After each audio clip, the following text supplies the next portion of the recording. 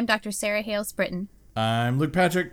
And I'm Sam Siegel. And welcome to Greased Lightning, a podcast where we talk about myth and movies and see what we can learn. Hey, guys. Hey. I'm so excited about this episode. I've been waiting for this myth for a while. Okay, so let's just jump into it then. What is your relationship with Jason and the Argonauts? So, I knew about Jason's quests sort of very loosely through undergrad. I knew about Medea being this very powerful figure, but I didn't really learn the story well until graduate school. Gotcha. So because the main source that everybody goes to for this myth is a poem called the Argonautica, which just means the voyage of the of the Argonauts, by a guy named Apollonius of Rhodes. It's 4 books long, and book 3, which is where all the fun stuff happens, was on my graduate reading list. So I had to read book 3 in Greek at some point in my graduate coursework, and it's very fun. Okay. So yeah, nice. that's my main relationship to it. What about you guys? Yeah, Luke? I actually think I knew a little bit about this one. I knew there was a golden fleece, and that Jason and the Argonauts whipped around and went to places and slowly lost dudes. But I feel like I get that confused with the Odyssey as well, because I feel like they're both boat journeys in which various small clumps of men die at each island, and that we just sort of roll with that. Yeah.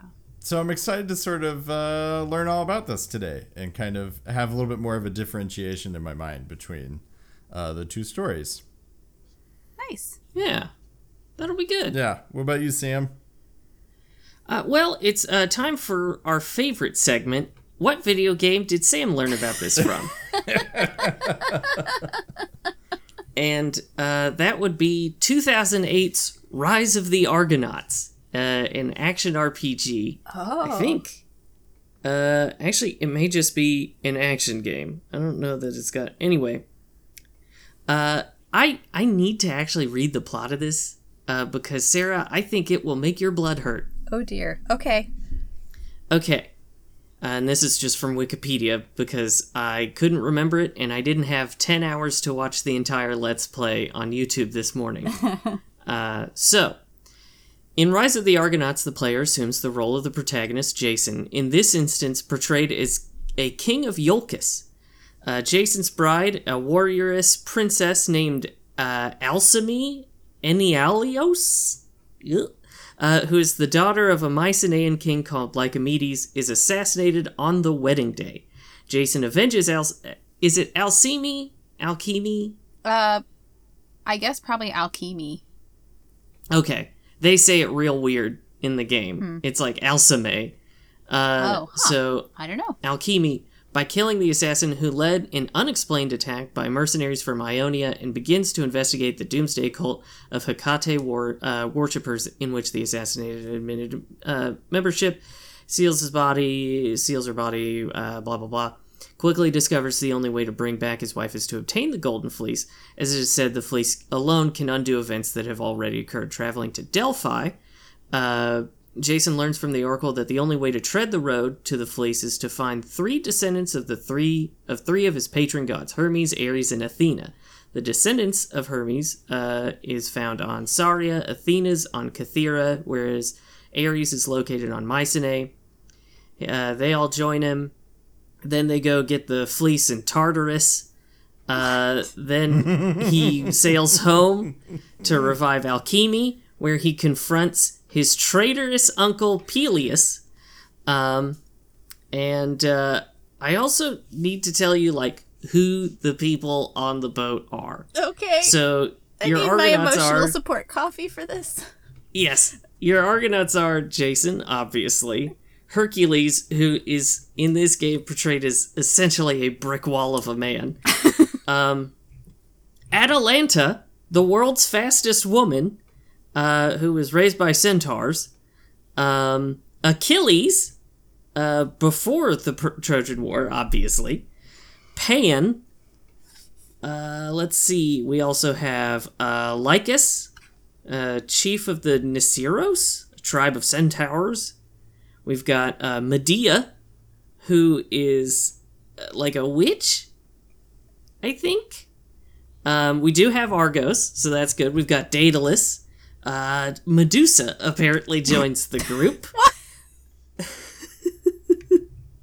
Also, the head of the Mycenaean arena is Patroclus, and he has no relationship to Achilles whatsoever. Oh my god, this...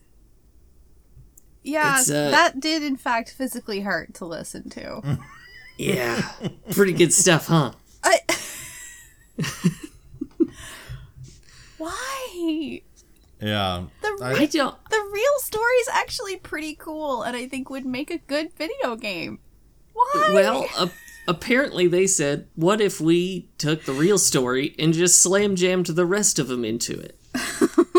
Yeah, I like that they go on a journey, much like your face went on a journey there, Sarah, where you started intrigued and then went through all 5 stages of grief right here on the Zoom call. I'm so sad I couldn't see it, but I had to read all that garbage. Yeah, that was rough. Yeah. In how accurate it is. I am excited to clear some things up. Yeah. So, Yeah. all that to say, that's mostly my exposure to Jason and the Argonauts. Amazing. Well, if you would like to hear the actual myth, Yes. this is actually pretty cool. The story of Jason and Medea and the voyage of the Argo and the Golden Fleece and all of that. This is one of the oldest myths that we know of. It is at least as old as the story of the Trojan War, because Homer references the story of Jason in the Iliad and the Odyssey. And so in the 8th century BCE, when the oral poets were composing these stories about the Trojan War, the myth of Jason's voyage already existed. Okay. So it's a very, very old story. God only knows where it originated from. But it's, like I said earlier, the main source for, like, the ancient source that people usually go to is a poem by a guy named Apollonius of Rhodes. Even though he's called of Rhodes, he was actually from Alexandria. He was one of the early librarians at Alexandria. So he was, This is a Hellenistic poem written in like the 3rd century BCE. Sort of late considering how old the story is. He obviously had like older sources that he would have pulled from that we just don't have anymore. Our old friend Pseudo-Apollodorus, who has this work called The Library with lots of little myth bits in there, he also tells this story. Ovid tells parts of this story. It's just sort of in the water. And it does not, in fact, involve Achilles and Patroclus. Because this story is the generation of heroes before the Trojan War. So Achilles' father, Peleus, is one of the Argonauts. Oh, okay. And Heracles is also one of them, at least briefly. But yeah, this is a generation of, and Telamon, whose son Ajax is also at the Trojan War. All of these heroes at the Trojan War, their dads were on the voyage of the Argo. Okay. So that's sort of where we are in the world of myth time. What you said earlier, Luke, about the getting this story mixed up with the Odyssey is kind of perfect. Because this story is very similar to the Odyssey, and Apollonius, when he's writing this poem, pulls very heavily from Homer, and he's riffing off of Homer constantly. There's a lot of like parallel things with the Odysseus's journey home in the Odyssey and the things that Jason encounters on this trip. Lots and lots of parallels. I see. And like pulling similar language to, the big difference, of course, is that like you can tell that the Iliad and the Odyssey were oral compositions because of these like repetitive bits and the sort of like building in like reminders for yourself as you go of like where the story is, little recaps. There's no repetition of like epithets or a recap of what's happened or anything like that in the Argonautica. It's very clear that this was like a written composition purely, like first and foremost. He didn't compose this for oral recitation before writing it down. So yeah, it's a really great story. This poem also is our only existing Greek dactylic hexameter poem between Homer and the Roman period. So we don't know if Apollonius is like representative of what hexameter poetry looked like in Alexandria in the Hellenistic period. But it's our lone link in the evolutionary chain of Greek poetry, of epic poetry at this point. So, so it gets used a lot by scholars, and examined from a lot of different angles because of that. But before we get to that, the story of Jason, we have to back up and talk about the Golden Fleece. So the Golden Fleece, surprise, surprise, comes from a golden ram. So there's this brother and sister named Phrixus and Helle, and they have a wicked stepmother. Wicked stepmother stories go all the way back. Love it. She is so wicked that she invents an oracle to get rid of them. And like through this fake oracle, she has convinced her husband, their father, that in order for the fertility of their land to be restored, the gods are demanding the human sacrifice of Phrixus and Helle. And he believes it because it's an oracle, right? So they're about to be sacrificed. Lucky for them, their mother is a cloud goddess named Nephele, and she sends this flying golden ram to save them, like right before they're sacrificed. And she's like, get on the ram, fly to Colchis on the Black Sea, where Aeetes is king. Aeetes is a son of Helios, the sun god. She's like, go there, and when you get there, sacrifice the ram to Ares, and you'll be fine. And they're like, great. They hop on the ram, they fly away. They're flying over the sea. As they're crossing over the Aegean, they've almost made it all the way over the Aegean Sea. Helle falls off, and she falls to her death. And so that strait where she falls is called the Hellespont, which in Greek means like the Sea of Helle. And so that's the old name for it. Today it's called the Dardanelles Strait. But that's why that area is called the Hellespont, because that's where Helle fell off the golden ram. Another fun fact about Helle, because of this, all Greeks are named after her. The Greek word for Greece is Hellas, which is like Helle's people, basically. It derives from her name. So, yeah, the Greeks are Helle's people. She didn't make it out of Wicked Stepmother's plot, really. But, she gets this, like, amazing legacy in the linguistic world of Greece. But Phrixus does make it. Phrixus flies all the way to Colchis on the golden ram. Gets there, he's welcomed by King Aeetes. They sacrifice the ram to Ares, and then, they skin it, and the fleece is then a possession of the kingdom of Colchis. And Aeetes keeps it under guard by a dragon. Phrixus marries the king's oldest daughter. Everybody lives happily ever after. And now we can get to Jason. Quick question. Yes. Now, you say dragon. I say dragon. Do the Greeks think of dragons the same way that, like, I think of dragons? Not in the, like, hoarding gold kind of way, but in the, like, giant snake that sometimes breathes fire way, yes. And has wings? Sometimes. Okay. Yeah. So the Greek word that gets used is drakon. This is where our word dragon comes from. It literally just means like serpent. Like any snake can get called a drakon, but it usually does mean like a real big scary snake. Okay. And there is like a time much later at the end of our story, like coda to our story, Medea like flies a chariot that's pulled by dragons. And so she like gets in this flying dragon pulled chariot and like rides off into the sunset. But yeah, so yeah, good question. Sort of, okay. Yes, dragon, sort of not. I didn't realize that like the concept of a dragon was that old. I always thought like medieval. But yeah. I mean, I don't know when the whole like gold hoarding thing got into it. Maybe, I don't know, maybe guarding a golden fleece is part of that. But I have no idea. Yeah. But well, cool shit regardless. Yeah, very cool.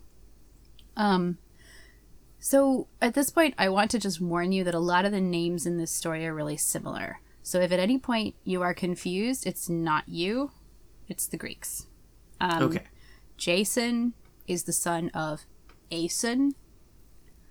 The story starts in a town called Iolcus, and then they go and sail to Colchis.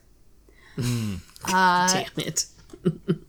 The king of Iolcus is a guy named Peleus. In the movie Jason and the Argonauts that we're going to talk about later, they call him Pelias, and that might actually be a better way to pronounce it for the sake of confusion, because there's Peleus, Pelias, but then there's also Achilles' father, Peleus, spelled slightly differently, who is one of the Argonauts. Right. Colchis is also called Aya, not to be confused with the island where Circe lives, Ayaya. God damn it. So, if you get confused at some point and you just want to know, like, where we are, just, like, let me know. And I'm sorry in advance for, like, the shit show that is this story. So Jason is the legitimate heir to the throne of Iolcus. His uncle, Pelias, is the king right now because he usurped it from Jason's father. So Jason has grown up in exile, and he's now on his way back to claim his rightful throne. Now, Pelias has been warned that a one-sandaled man will challenge his kingship, and so he should be on the lookout. Well, as Jason is on his way to Iolcus, he gets to this river that he needs to cross, and there's a little old lady who's trying to get across, but, like, the river's pretty high, and she can't do it.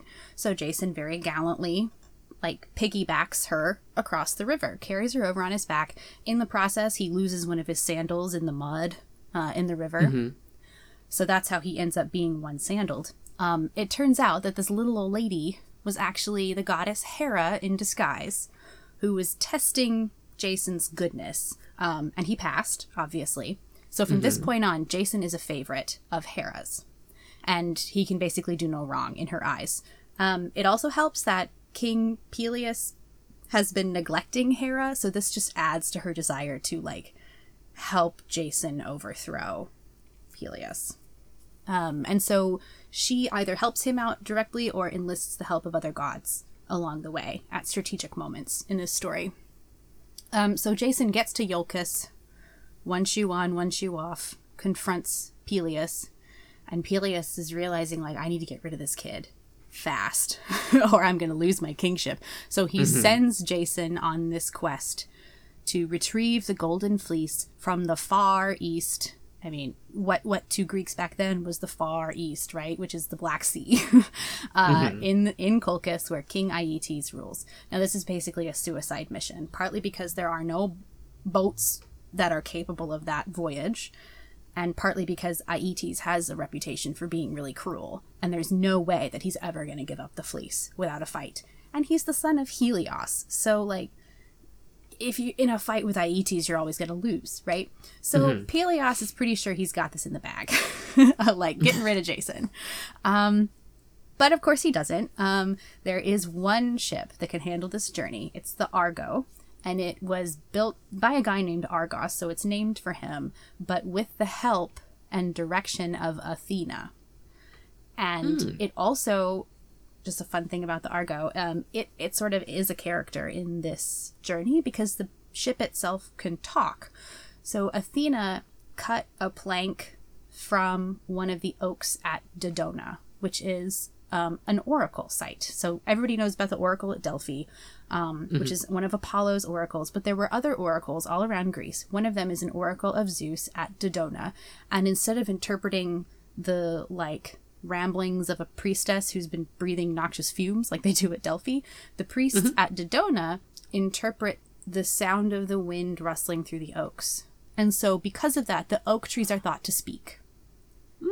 And so Athena cuts a plank of wood from one of these oaks and uses it in the keel of the Argo so the ship can talk. And there are a couple of moments where the ship is like, hey guys, like strategic moments it helps them out.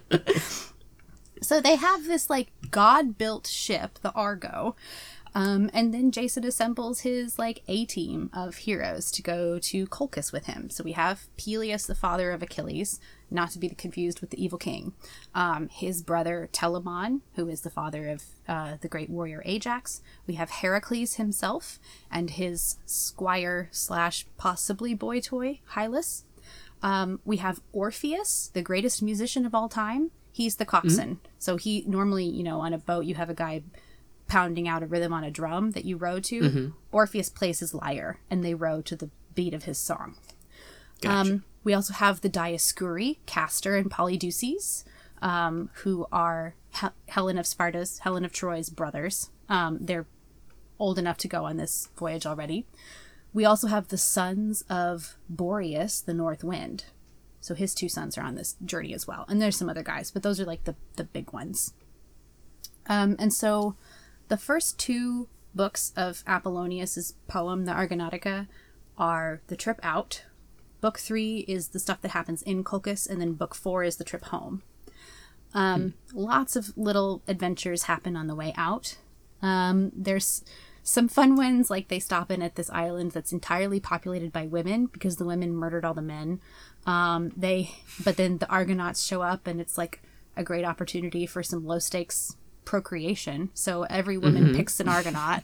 The queen obviously picks Jason. She's like, why don't you guys stay for a while? You can sleep in my room, Jason. And so the whole island eventually ends up pregnant, at which point the Argonauts leave. Which is classic. Excellent. At one of their stops, they lose Heracles and Hylas.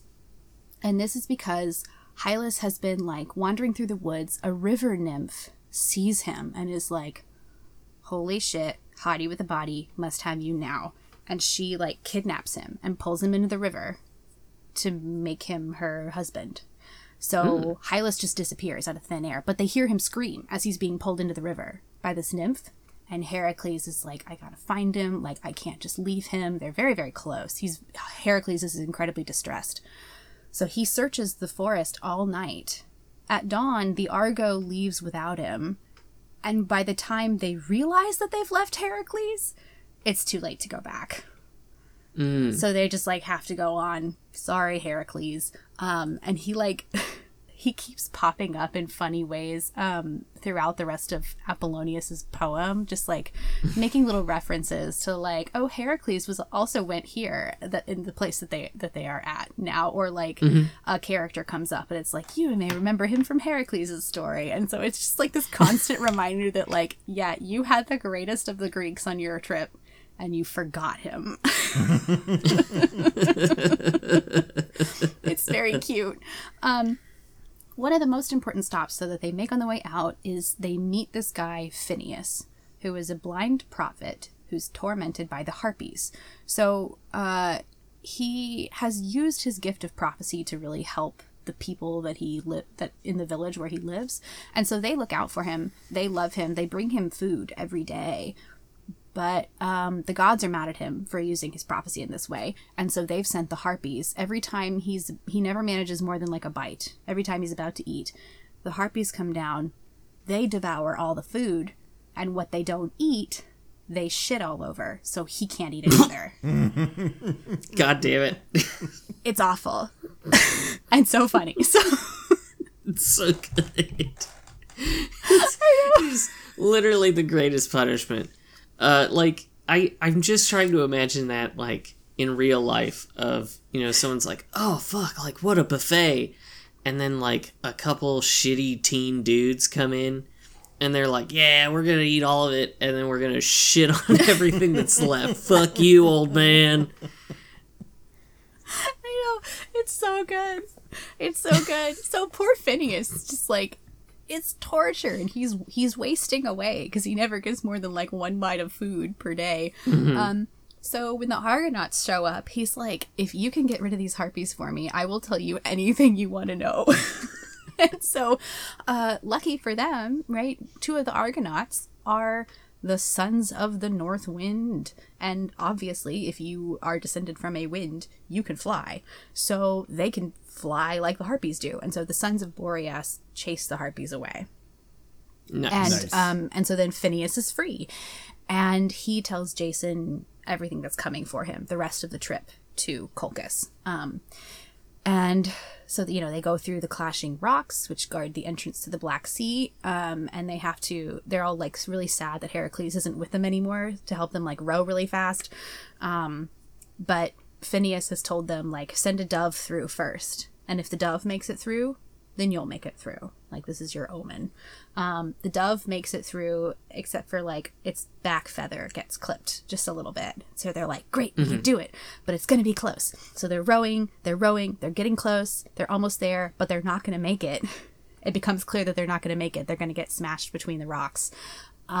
So Athena reaches down and, like, ping, on the back of the boat and, like, pushes them the rest of the way through. Nice. So they get through there. At some point along the way, they meet the sons of Phrixus, who rode the golden ram.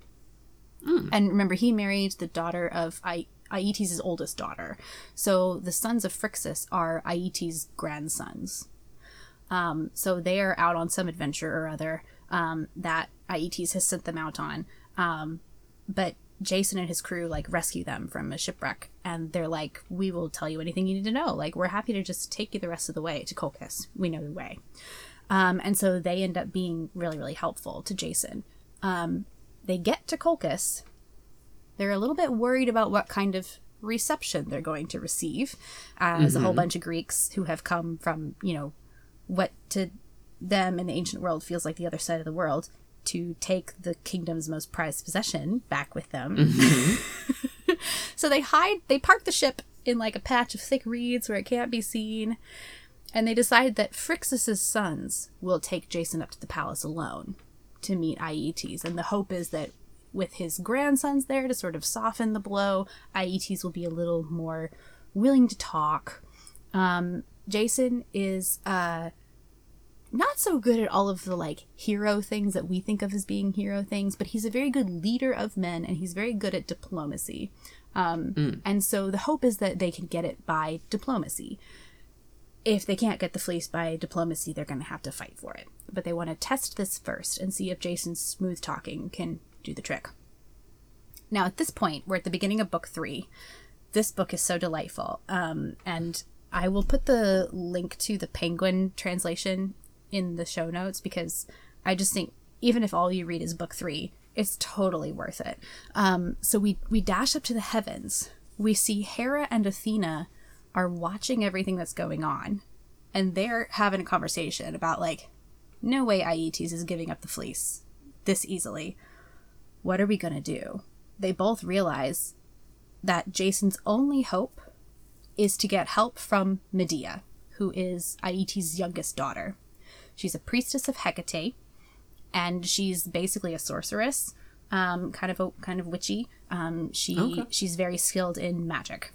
So they're like, Medea's the only hope. She's got the knowledge, the skills, the supernatural hookup with Hecate to help Jason get through whatever Aeetes is going to throw at him, and to undermine her father. Well, the only way they're going to get Medea to help Jason betray her father to help this stranger is if Aphrodite gets involved. So classic. They go visit Aphrodite, and this scene is so funny because they go to Aphrodite's house, and she's like brushing her hair, and they show up and they're like, hey girl, and she's like, isn't this great? I'm not used to having you visit me. And she's like very clearly just like teasing them of like, you're acting like this is a social call, but you never visit me. I know you need something. What do you want? You know, it's like, but all of that is below the surface. And so she's like needling them about how these two snobby goddesses have come to ask for her help. And Hera is like, cut the shit. We need you to get your son, Eros, who is Cupid, right? We need you to get Eros to go down and shoot Medea with an arrow, make her fall in love with Jason, so she'll help him. So they do. That whole process of getting, like, Eros may be a god, but he's an annoying little kid, basically. And so the process of, like, getting him to do what the adults want him to do is pretty funny. But he goes down, and in the middle of the royal audience that Jason is having, he shoots Medea. And so she spends the entire, like, royal audience, like, trying not to let anybody see that she's, like, suddenly having these, like, very hot feelings for Jason, which is pretty funny. So Jason is explaining why he's in Colchis, that it would really be great, Aeetes, if you could let me take the fleece back so I can get my kingship back. Aeetes is furious, of course, and he's like, all right, you can have the fleece if you can do what I do every day, which is I have this pair of bronze fire-breathing bulls, and I yoke them to a plow, which is a challenge in itself. Then I plow a field and sow the field with dragon's teeth. And from the dragon's teeth, this actually happens in other myths as well. If you sow dragon's teeth in the ground, fully grown, fully armed soldiers pop up out of where the teeth were sown. So they get called the sown men. So you plow the field with these bronze bulls, sow it with dragon's teeth, and then this field full of soldiers pops up ready to kill you. And so I kill all of them. I harvest, quote unquote, harvest the sown men. And this is what I do every day. And if you can do that, then sure, you can take the fleece home with you. Jason has no choice but to accept, but he knows that he would die, like, instantly. There's no way he can manage this. So he accepts the challenge, and then he's got to go and, like, talk to his friends and try to figure out if there's a way to make this happen. So Medea hears all of this. She knows that she could help Jason, but she's concerned about betraying her father and her people. She goes to her sister to ask for advice. So her sister is Phrixus's widow. Her sons are the ones who have brought Jason to Colchis. So Aeetes is pissed at them too, right? Medea is like halfway through asking for advice. She doesn't even get the chance to like confess everything that she's been feeling. And her sister is like, please, I need you to help because my sons are going to pay the price for this. Like, in order to save my sons, your cousins, I need you to help Jason get the fleece and get the hell out of here. And Medea's like, great. You've made my decision for me. Perfect. So Jason is like despairing of ever being able to do these tasks because he's just a normal dude. But Phrixus's sons are like, hey, our cousin Medea is a witch. She can help you out. We're going to talk to her. So everybody is like basically asking Medea to do the thing she wanted to do anyway. So Medea and Jason meet as arranged by other people. Medea explains to Jason what he needs to do, gives him instructions on how to pray to Hecate for protection. Now, Hecate is like a witchy goddess. She's very much on the fringe of religion, heavily associated with like nighttime and dog sacrifices and like creepy crawlies and lunar magic. She's very cool. She's very fringe. And like most people are kind of scared of her. And generally worship, such as it is like done by women. So not at all a like big central cult of a city like they make it in the movie. Right. That would not happen.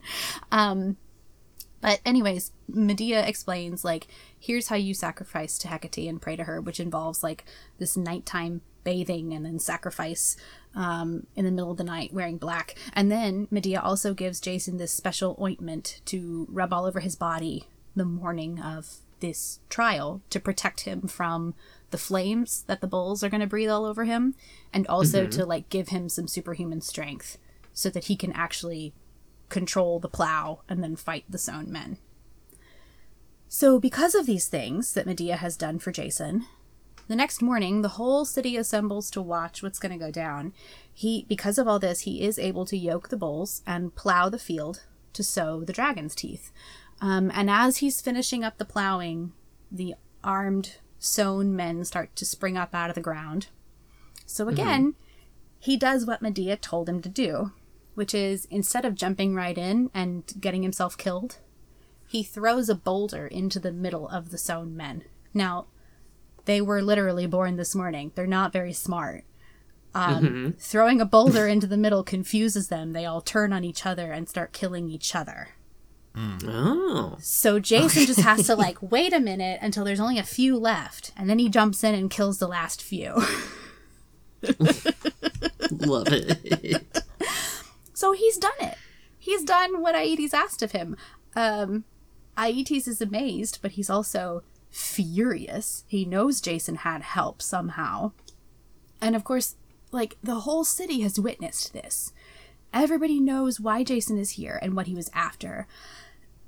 Aeetes can't, like, back out of the agreement, but he also really doesn't want to give up the fleece. So he goes to bed angry, trying to figure out what to do.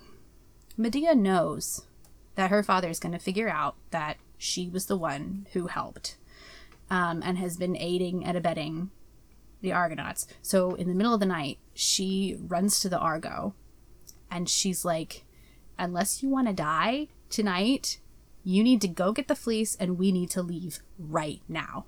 And she's going with them because she's going to be punished by her father. And when she met up with Jason to like give him the ointment and the instructions, she kind of confessed her love in like a sort of like a way that made it so that she could backpedal if he didn't reciprocate. But Jason was like, I will always love and respect you for this help. And like, yeah, if you want to come back with us, I'll marry you. So she's got this like sort of loose promise of marriage. So she's like, we need to go now, or he's just going to kill you all, so he doesn't have to give you the fleece. So they row over to the grove where the fleece is under guard by a dragon. Once again, Medea saves the day. She chants a spell, basically sings the dragon to sleep so that Jason can grab the fleece while the dragon is asleep. And then they make a break for it, and they sail away. And so then most of book 4 is their trip home. And there's different versions of their trip home. In some versions, they basically just go back the way they came. In other versions, like Apollonius, has them take this wildly circuitous route home. Instead of leaving the Black Sea through the strait that they came in through, they go back through like a river system. It gets called the Danube. Maybe it was the Danube that we know today. They like follow this river system all the way back to the Adriatic that like dumps them in northern Italy. Then they sail down the west coast of Italy. They have a little time in North Africa. They go through the Mediterranean and into the Aegean Sea. They stop by Aiaia, where Medea's aunt Circe lives. They have a brief encounter at Crete with the bronze giant Talos, who guards Crete. And then they go back to Iolcus. Now, while all this is happening, of course, Aeetes has sent some people to chase after them. And Medea's brother, Apsyrtus, is leading the Colchians who are pursuing them. Now, in Apollonius' version, Medea and Jason, like, lure Apsyrtus to his death, where Medea is like, hey, can we talk? And her brother's like, yeah. And so, like, he's meeting up to talk with her one-on-one. Jason is, like, lying in wait, jumps out and kills him. There's another version of this that Ovid tells, where Aeetes himself is pursuing the Argonauts, and Apsyrtus has gone with Medea. So, and like, it's clear that Aeetes is gaining on them. They're going to get caught. So in order to save herself and Jason, Medea kills Apsyrtus herself, dismembers him, and then drops the pieces of his body into the water one by one behind them. So Aeetes is distracted and delayed by like stopping to pick up the pieces of his son. Yeah, normal brother sister stuff. Yeah, I feel like there's a better way to do that. I don't know what it is, but killing your brother and dismembering him seems like a hinky plan at best. Oh, yeah, Luke. There's a better way to do that. Is basically the like story of Medea's life. It gets bad. I don't want us to run too long, but if we have time, I will tell you about like what happens later in Jason and Medea's life. Nice. Okay. It's not good. But yeah, so this is either way that Apsyrtus is killed, it's a blood crime, right? Because Medea has either done it herself or she's basically like told Jason exactly how to do it. So this is a blood crime. So this is why they stop at Aiaia to see Circe. She can cleanse them of the blood crime so that they avoid being like haunted by the Furies.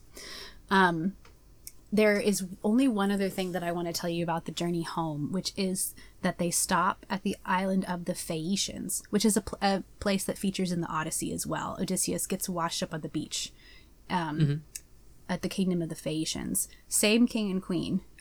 Medea and Jason take refuge with them when they're running from the Colchians.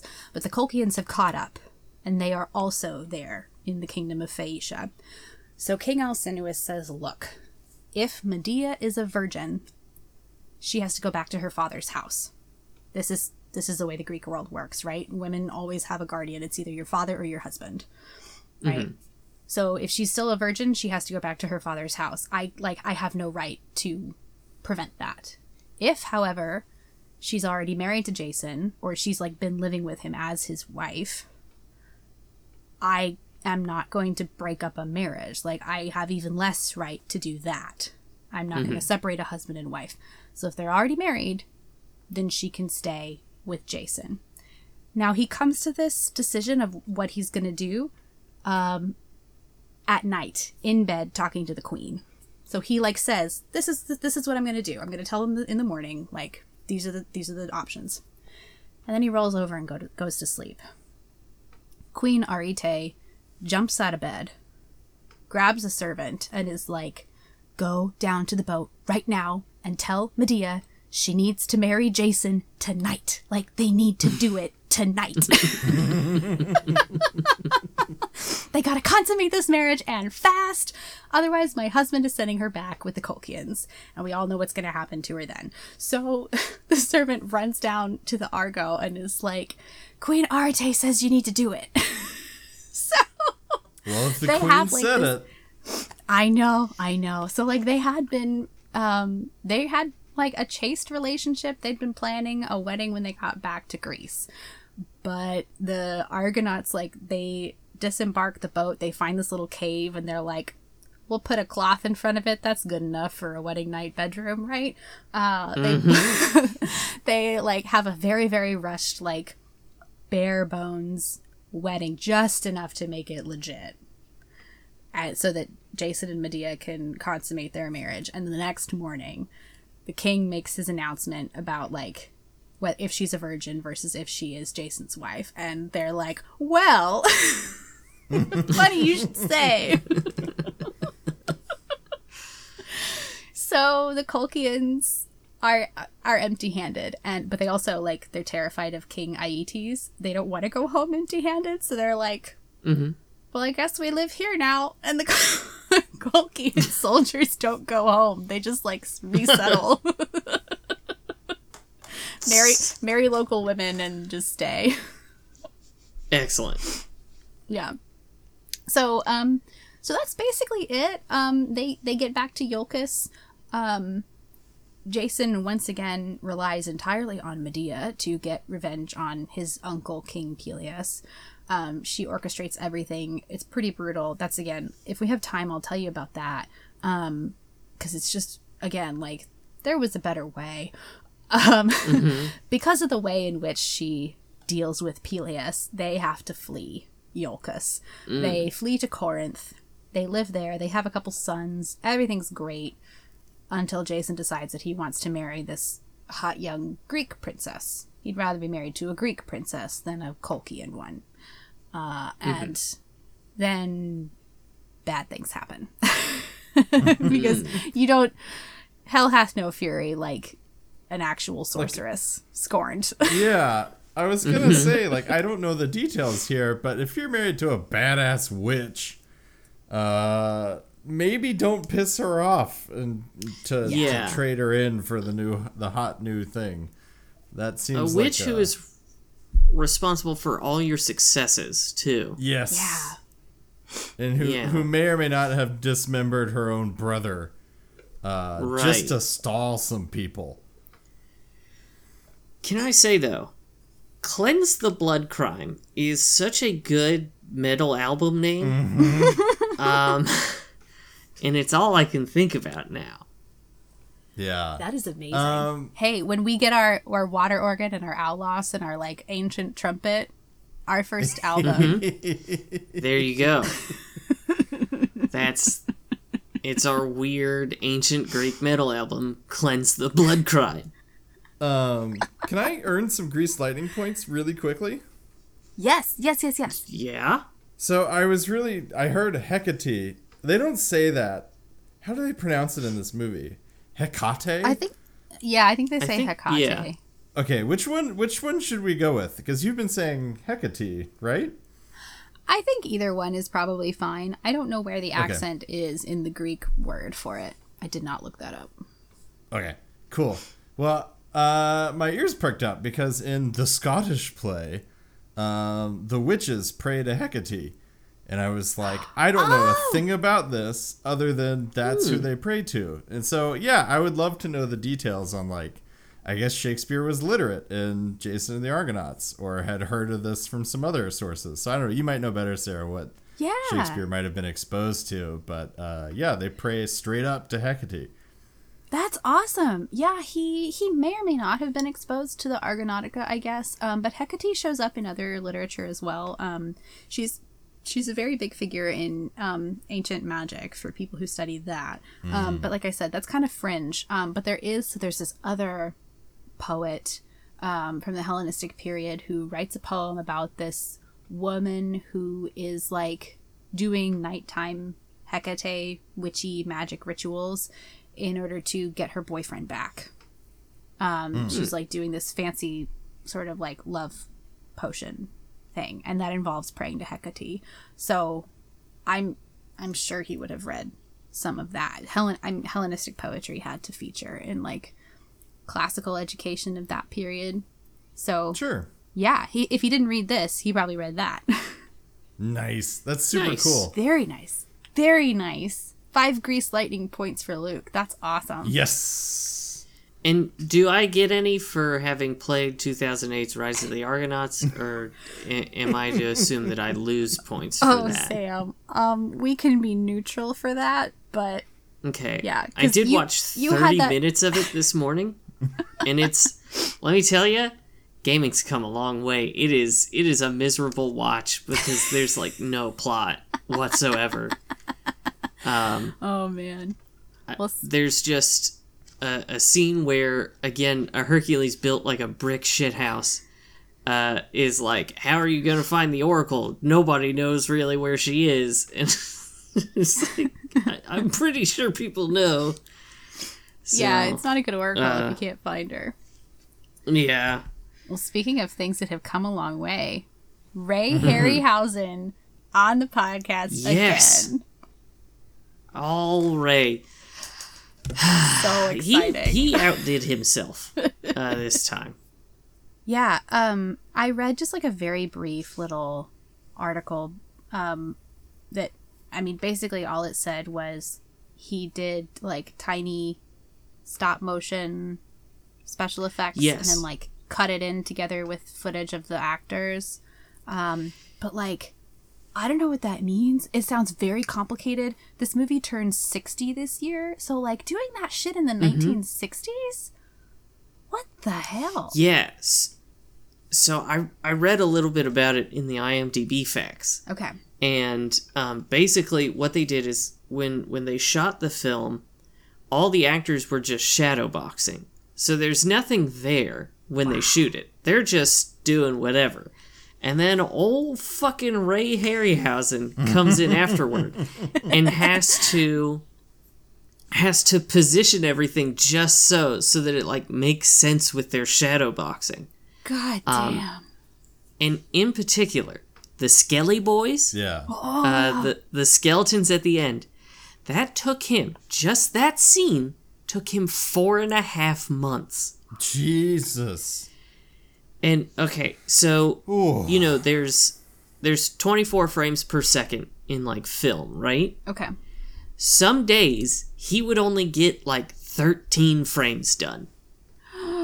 No. So he would spend a whole day working on nothing but Skelly Boys, and he would get less than a second's worth. It makes me for think a of day's work.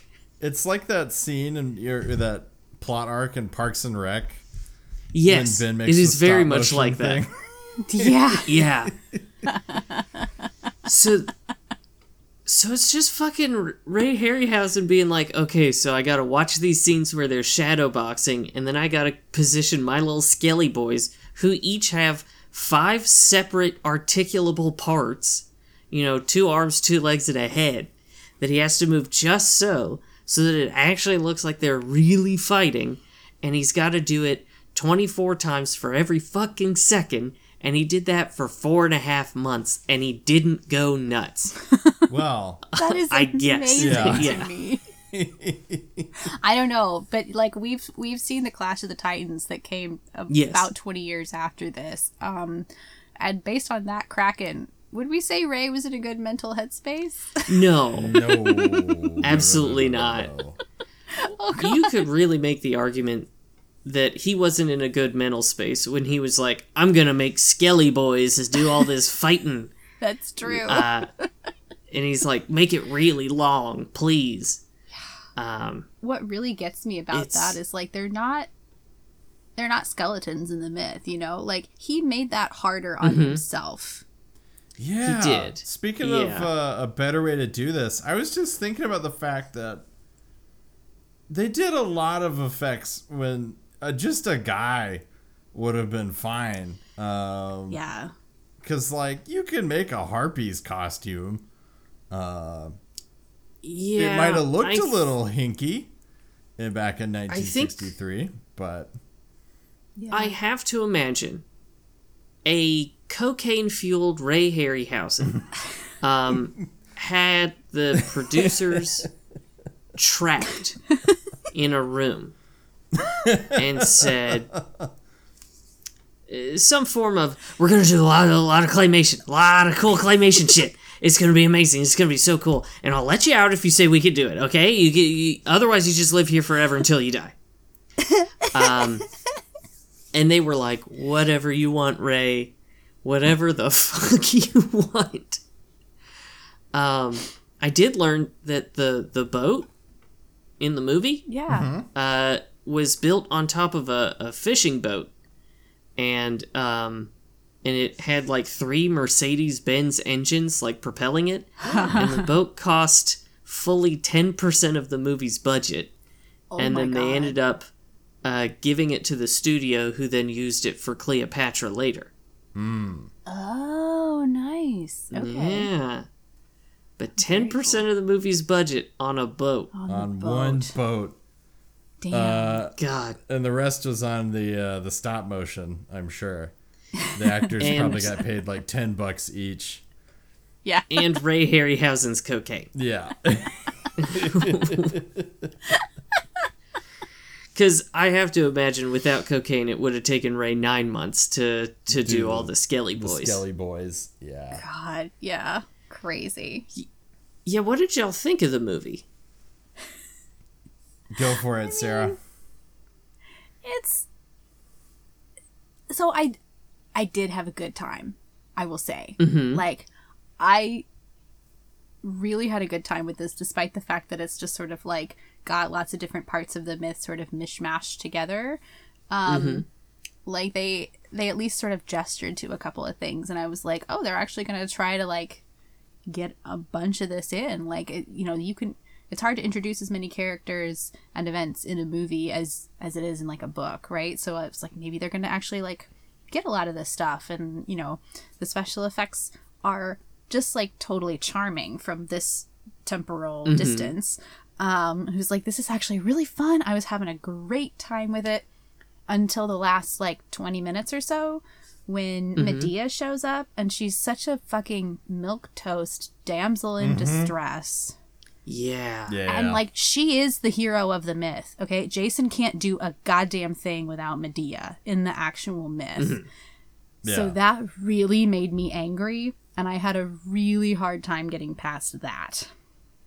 For sure. Understandably, they did her dirty. They really did. Because she, like, barely has any lines. Yeah. It's just, like, they just sort of threw her in there, and it's so weird. Yeah. I don't... It's very And weird. It pissed me off. It sucks, too, because, like, a comment I made about this movie is it's just wild. Like, we still have a lot of issues in 2023, but you couldn't make a movie, I hope, today that is nothing but, like, middle-aged white guys and one woman. I hope we're beyond that, because every movie that you see coming out now, like, has a we're shifting towards a cultural focus on diversity, right? This one, 1963, nah, just a bunch of dudes. And so we get to her, and you're like, yay, a woman. And yeah, she doesn't do anything. Yeah. Luke, you and I have watched some of the Fast and Furious movies, which is it is a more diverse group of middle-aged men and one woman. but it is might I also direct your attention to 300?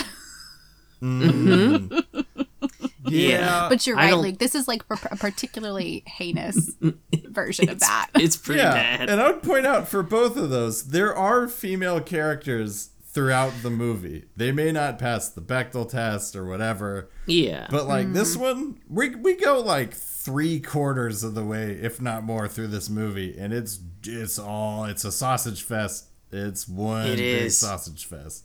Yeah. Yeah. You throw in one fast car, and as Justin McElroy puts it, a whole lot of butt women, and it's a Fast and Furious movie. Yeah, for sure. Oh man. Yeah. But what did you guys think of this? I was a little bored. Really? Yeah. I was a little bored. There are parts of it that I enjoyed. First of all, the music. The music actually got on my nerves because it doesn't really change at all throughout the entire 2-hour flick. That's fair. And so after a while, it starts to get very repetitive. And that was, I started this at 5:30 in the morning, so I was not super jazzed to hear a lot of the same shit. Well, Sam, they could only pay for 5 minutes of score because of Ray Harryhausen's budget. And look, he earned all of it. I just wish they had maybe gotten a smaller orchestra and done more tracks. Fair enough. So, there was that. The fight scenes, for the most part, again, credit to Ray Harryhausen, but they're very weird, because there's a lot of scenes where it's just someone swiping back and forth with a sword and nothing happening until we hit the Skelly Boys, and at that point it's incredible. Yeah. Except for Jason, the guy who plays Jason can't shadowbox for shit, because the other guys were doing a hell of a job, and then you go over to Jason, who can't fake it for his life. And so I got cracked up by that. But it wasn't too bad. I don't know. Luke, what'd you get? I was bored at times. There's a scene very early on when they're running from something, or they're rowing away from some threat. And we see the same shot. It's 3 shots of dudes rowing, looking over their shoulders, looking anxious. And we see those same 3 shots 5 times in a row. They're not similar. They're identical. Is this also the same 3 shots where, like, somebody is flopping around on the boat like a fish? Yeah. Yeah. So we hit that part, and I thought, we're in trouble with this one. But no, it was fascinating. It's kind of like, I don't know, I kind of like the classics. I think it's fun to crack open a can that has been sitting on the shelf since 1963 and, like, check out what it was about. And it's kind of crazy what they could do without computers back in the day. Oh, yeah. I will say this movie is not quite a Sgt. Pepper's. Like, it hasn't stood the test of time and sounds as fresh as it did then. It's a little stale. And especially, like, oh, you're going to kill me, Sarah, but what's his name? The giant bronze guy that they... Oh, yeah, Talos. Talos, thank you. Like, that part, pretty... that's some clay. Like, pretty obviously, that's a big clay guy. And also, like, went on for a while. Yeah.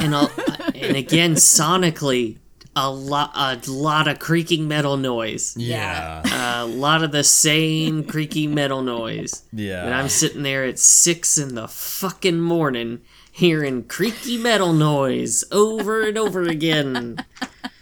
Yeah. So, I don't know. Mixed bag.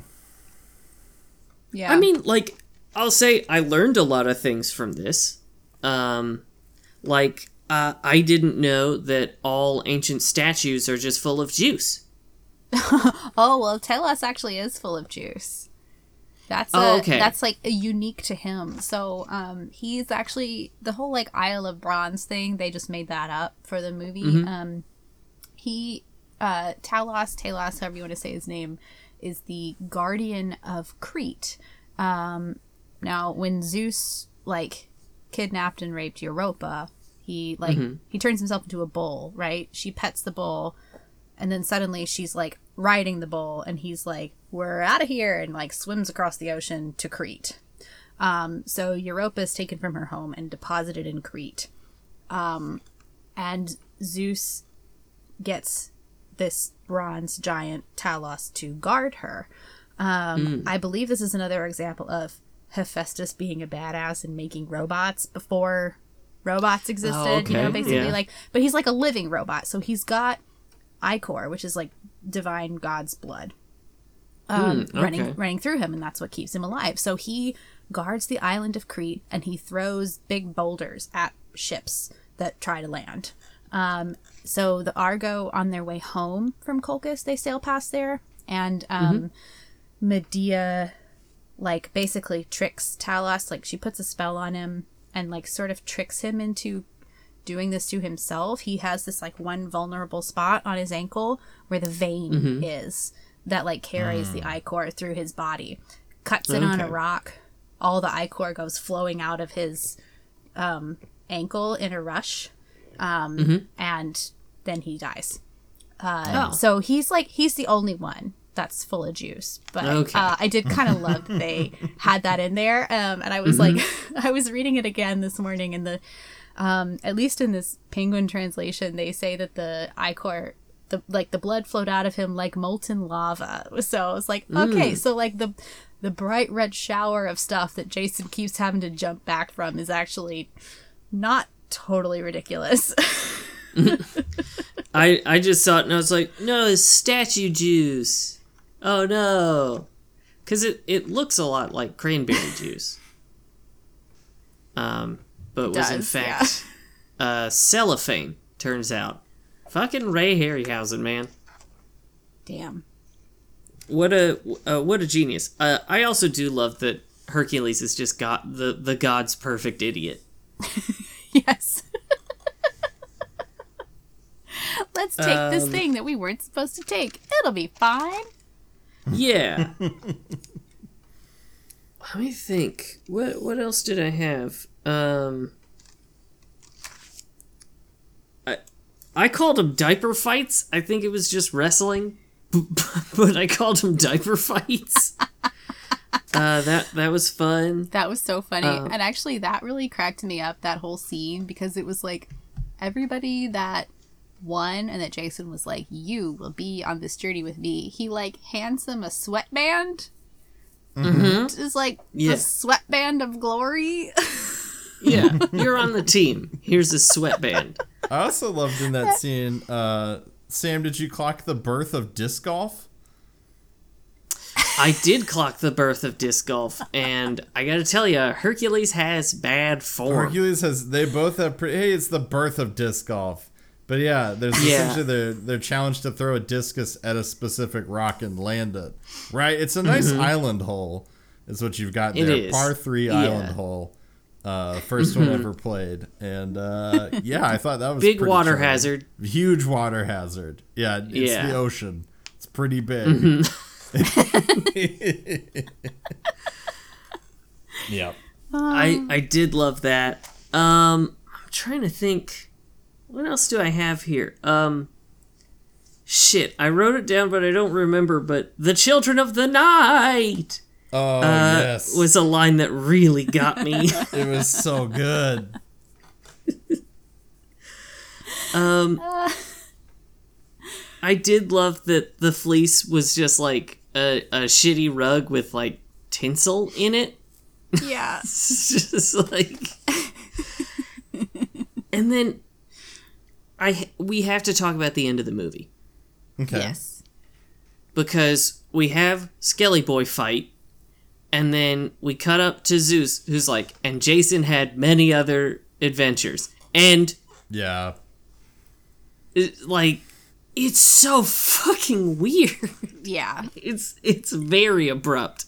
I feel like they could have just like, you can end a movie on a dramatic hero kiss, right? Like you could have just had like Jason and Medea on the boat sailing away, they kiss, fade out, the end.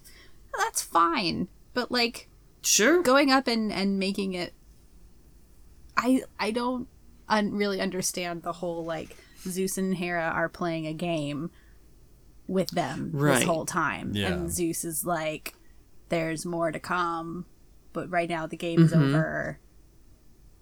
We didn't need that. So clunky. Yeah, it really is. The whole thing with Zeus and Hera was just like, I guess just showing how misogynistic you can get in 1963. I guess. It's a strange movie. Yeah. And it really is. It did make me nauseous. Nausea report with Luke Patrick for the first time on Greased Lightning. Oh. Because this is pre-Steadicam, and there's a lot of boat shots. So yeah. Your boy struggled a bit with some of this. No. That's rough stuff. I made it through, but there were some moments where I just had to stare at the floor and wait for it to go away. Oh, no. Oh, that's rough. I also think everybody, like, swims really weirdly in this movie. Did you guys notice this? Yeah. They, like, swim with one arm pulled up, like, in their, like, up against their chest, and, like, they're only swimming with one arm. What's the point of that? It seems very inefficient. Yeah. I didn't understand that at all. I guess it was, like, for maximum face exposure? I guess, yeah. See, now I'm starting to wonder if maybe they were all, like, fake beards and stuff, and whatever they used was, like, water-soluble. And so they were like, you have to swim in this scene. Don't get your face wet. For the love of God. We don't have any more money for face glue because Ray Harryhausen needed more cocaine. Yeah, so you're saying Ray Harryhausen needed cocaine budget, so they went to like Spirit Halloween and got like the cheapest stuff they could get. Exactly, yeah. They're like, you gotta swim, keep your face out of the water, but don't look like you're doggy paddling. No one wants that. Yeah. Amazing. I did, who the fuck was the big merman? Oh, that's Glaucus. Glaucus is a sea god. Okay. And he does actually, now I can't remember when this happens. It's at some point on their voyage to Colchis. I think maybe actually he's the one who tells them not to worry about Heracles. But yeah, Glaucus is a sea god, and at some point in the Argonautica, he like pops up and talks to Jason for a minute. I think it's when they're debating whether or not to go back for Heracles, and Glaucus is like, "Nope, don't go back. He's got other things to do." And then like goes back down, and they sail on. He does not hold the rocks for them, but he does exist. So okay. I think they were going for Glaucus. Gotcha. Because I saw him and I was like, I don't think that's Poseidon. But I don't know who the fuck it is other than possibly John C. Reilly's dad. Yep. Huh. Well, y'all have anything else on this one?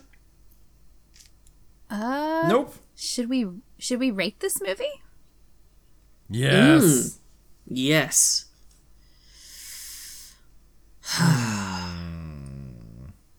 I give it 1.5 months out of 4.5 months of cocaine-fueled Skelly Boy work.